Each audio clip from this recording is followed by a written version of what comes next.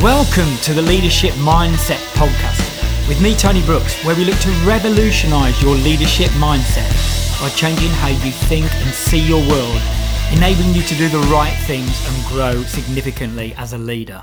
Hi, this is Tony Brooks and welcome back to the Leadership Mindset Podcast series. This series is focused on giving you some interviews, insights and some key leadership skills to help you grow and develop on your leadership journey. And it's actually in the area of skills that we're going to particularly focus on today. As you may know, the Think, See, Do model is based around 9 key skills. And what we're going to be focused on today is how you think about your people. And this is all part of building a winning culture. Now, the question you may be asking is why? Why do I need to concern myself with my team's culture, organisational culture? Why do I need to put the time into this? Well, there's a famous quote by leadership guru Peter Drucker, which says that culture eats strategy for breakfast. Now, personally, I believe they're both equally important. But one thing's for sure, that you will not be able to deliver your strategy with a toxic or a negative culture, because the results you achieve will be delivered with and through your people. Also, importantly as well, most of the time, it's going to be the people that work for you that will be actually interfacing with your customers. So if you have a negative, toxic culture, that's very likely to manifest in the way that people behave externally as well. So that's why I believe this is critically important and why I think it'd be worth you spending the next 30 minutes thinking about where you are in terms of your culture and what you need to do to change that. Now, what is culture?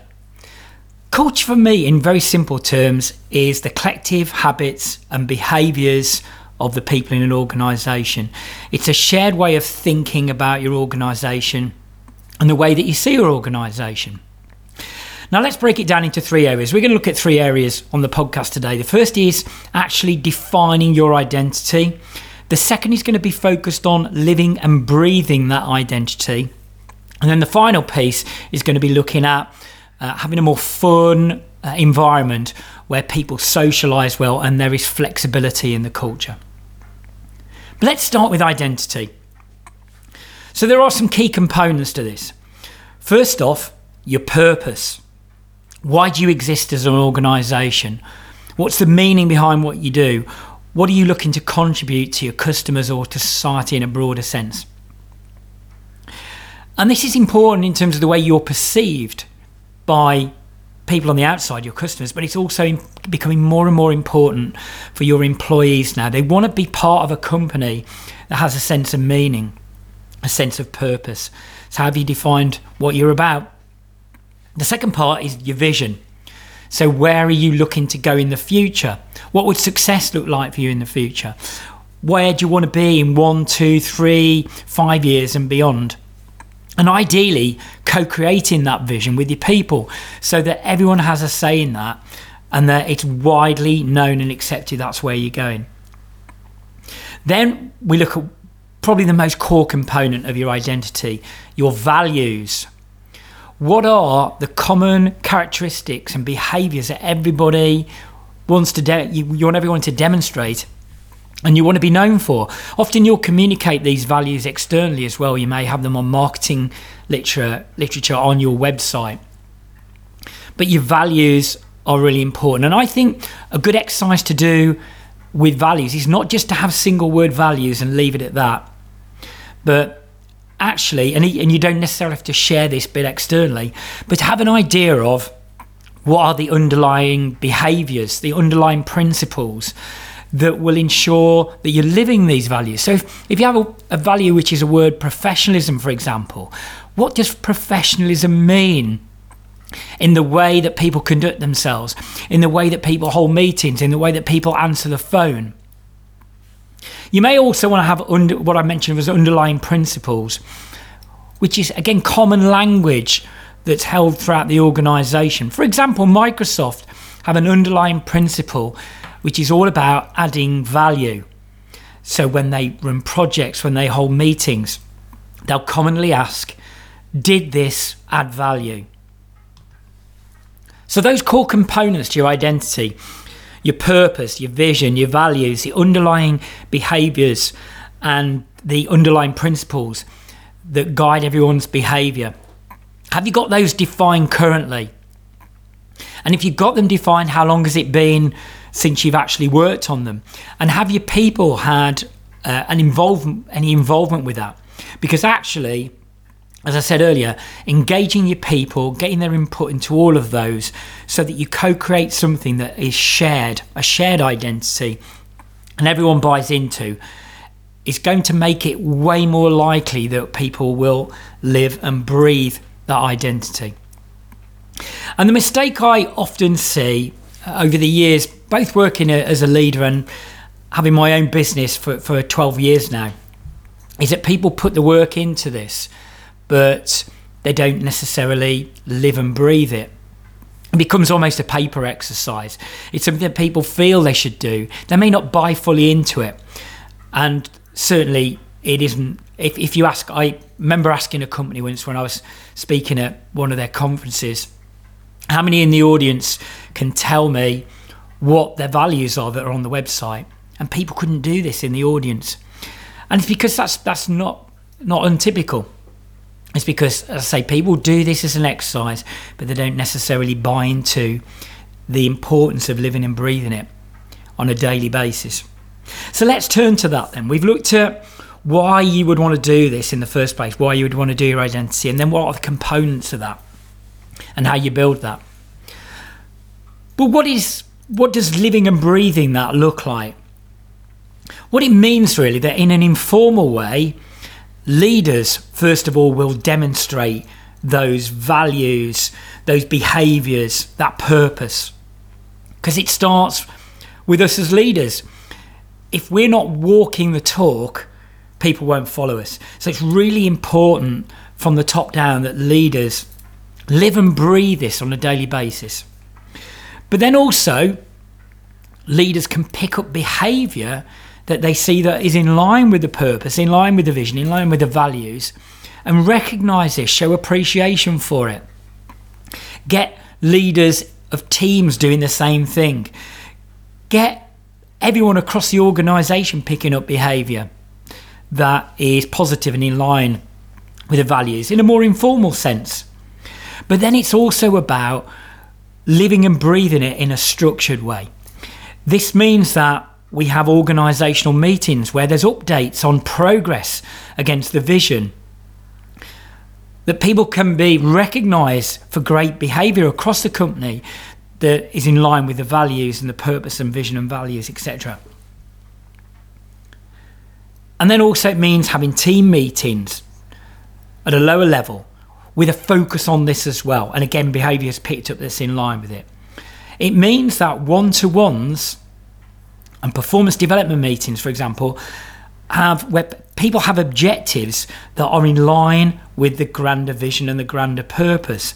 So you start to get connection from the top down. We know where we're going as a company. We know what we're about as a company, but individuals know what their objectives and activities and goals are that will keep them in line with what the company is trying to achieve as well. It also means might mean having training. It might mean having customer service training that makes sure that people behave consistently. And I just wanted to touch on a really quick example of that from my recent experience. I'm always fascinated when I'm being served or I use the services of companies. And recently I used Jet2 for a flight across to Spain. And their slogan at Jet2 is friendly, low fares. And my experience, right from the initial booking right the way through to the whole experience on the flight, was incredibly positive, friendly, engaging experience. And I was speaking to the people that were with me on the trip, and I said, you can absolutely guarantee that the culture is defined within Jet2 and that it's drummed into people in terms of how they behave on a regular basis in different scenarios. But they also did it in a really natural way as well. And I think that's the thing. I think you don't want this to be robotic, but you want people to understand the importance of it, but then know how they should do it as well. And another thing that's really critical on the living and breathing of your identity and your culture is this has to be a core part of your recruitment. So it means that you've defined it, but you actively engage with your culture through the recruitment process. You may want to do that in terms of the application form that you send out to people. You may want to ask them for examples that would demonstrate the kind of values that are consistent with your culture. But certainly, and I've helped a number of companies with this, when it gets to the actual recruitment process and interviews, you want to be questioning people against your values. I call it values-based interviewing. So you want to be asking them questions about, let's say, for example, one of your values is professionalism. And as I said, you want to drill down and define that more clearly. But let's say it's professionalism. You may want to ask them at the interview, what you would say is, professionalism is one of our core values, and it's a critical part of the way that we all behave collectively. Tell me about a time when you've demonstrated professionalism. What did it look like? How did you show professionalism in your work? And you can ask that about all of your values, 2 or 3 examples of it, but do some probing on the values. Make sure that the people that you're bringing in don't just have the skill set, but they have the character that's going to fit in with your organisation. So we've talked about why you might want to look at culture and identity. We've talked about the key components, the things you need to do to actually define your identity. And then most importantly there, we've been talking about living and breathing that culture on a day-to-day basis, in the regular meetings that you have, in the training, in the recruitment. Let's turn to one final part now then. Let's talk about the fun that you engender as a leader. How important socialisation is at work. Bringing flexibility in your culture. Because here's the thing. I think the companies that succeed really well start to recognise that a company can have a sense of family. Because let's be honest, most employees probably spend as much time doing their work with you in your organisation as they do with their family. So it's important to look at having fun. And this can be done in more informal ways. It can be done in structured ways as well. There's lots and lots of examples of companies that are looking to build a more fun, positive culture. Twitter have yoga classes, for example. A company called Squarespace in New York City have guest lecturers come in. Shopify have an app called Unicorn where people can praise each other. I've seen clients on my own journey do things like have treats fridges. They have a spin the wheel competition on a Friday afternoon. They have table football. They have pool tables. They have a cycle together on a Friday afternoon. There are so many ways you can do this. And certainly when I was working with a big corporate company, we did a project around this. And one of the things we did was actually go and talk to people in the business and say, what do you think would bring a bit more fun? What kind of activities would you like to see? Because there's so much wisdom in the people that you're working with. And you trying to come up with the ideas, you may hit on the wrong things. So actually spending the time with people and looking at some fun initiatives that you can bring in. And also, there's obviously the classic away days or away afternoons where you have a more structured activity. And these could just be fun, or they could be more meaningful team building activities. We can have a variety of those.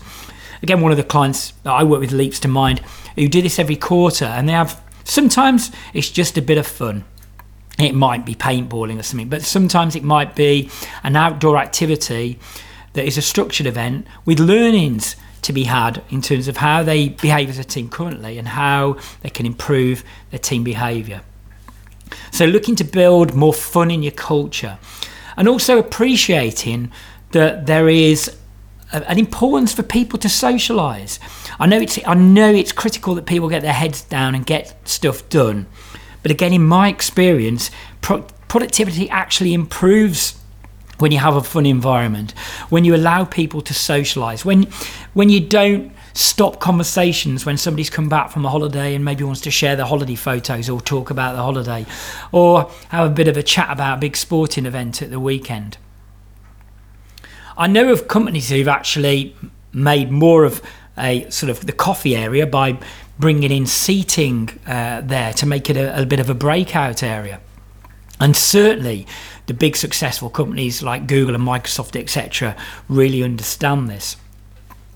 So if people start to abuse it, yes, you may need to police it. For the most part, trust people and know that people who are having more fun at work, people who socialise at work, build relationships with each other, that will increase productivity rather than harm it for the most part. And remember that thing about energy as well. We as leaders, we bring energy. And I learned this lesson really on in my senior career, that the energy I gave off was contagious. People look to us as leaders, they look to our behaviour, and our energy will influence. So do we want that to be positive? Do we want that to be fun? Do we want it to be in line with the identity that we've created? Or are we going to create a more toxic energy as a leader which will feed people? We definitely don't want to do that. So one final thing before we finish this particular podcast episode on identity was just to touch on the flexibility and the way things are changing now in organisational cultures, because millennials and younger people now are demanding more flexibility. They want more flexi time. They want more working from home.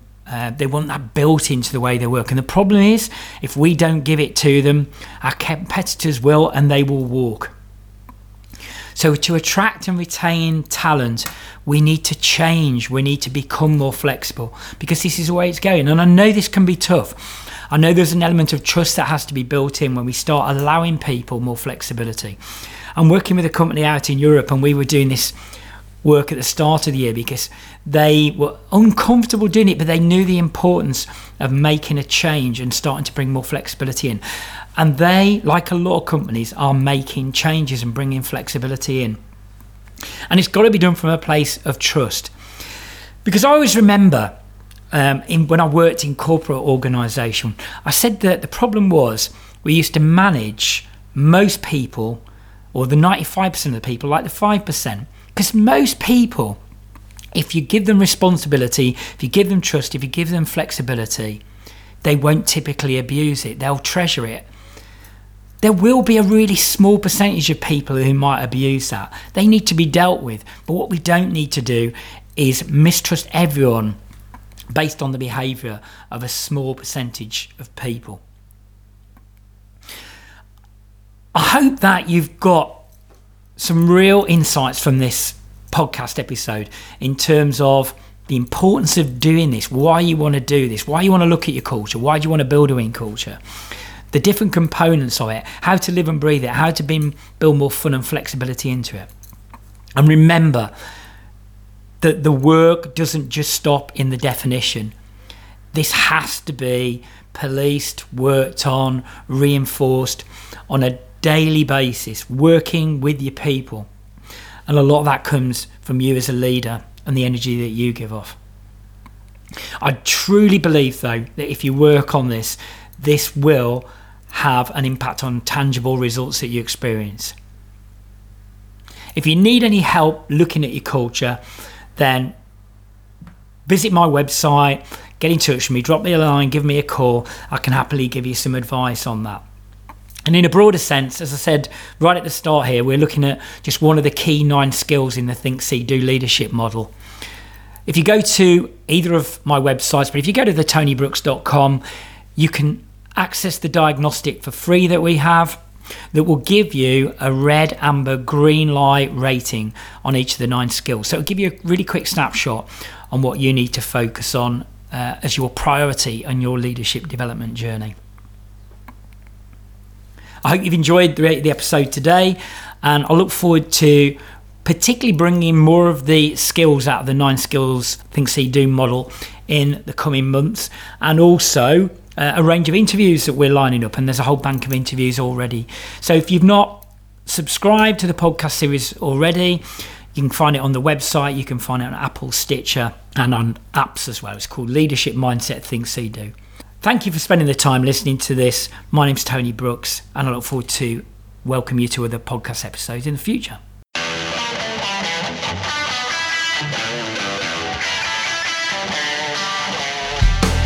If you want to explore your leadership mindset in more detail, why not complete our free leadership diagnostic at thetonybrooks.com and subscribe to this podcast to join us for future podcasts.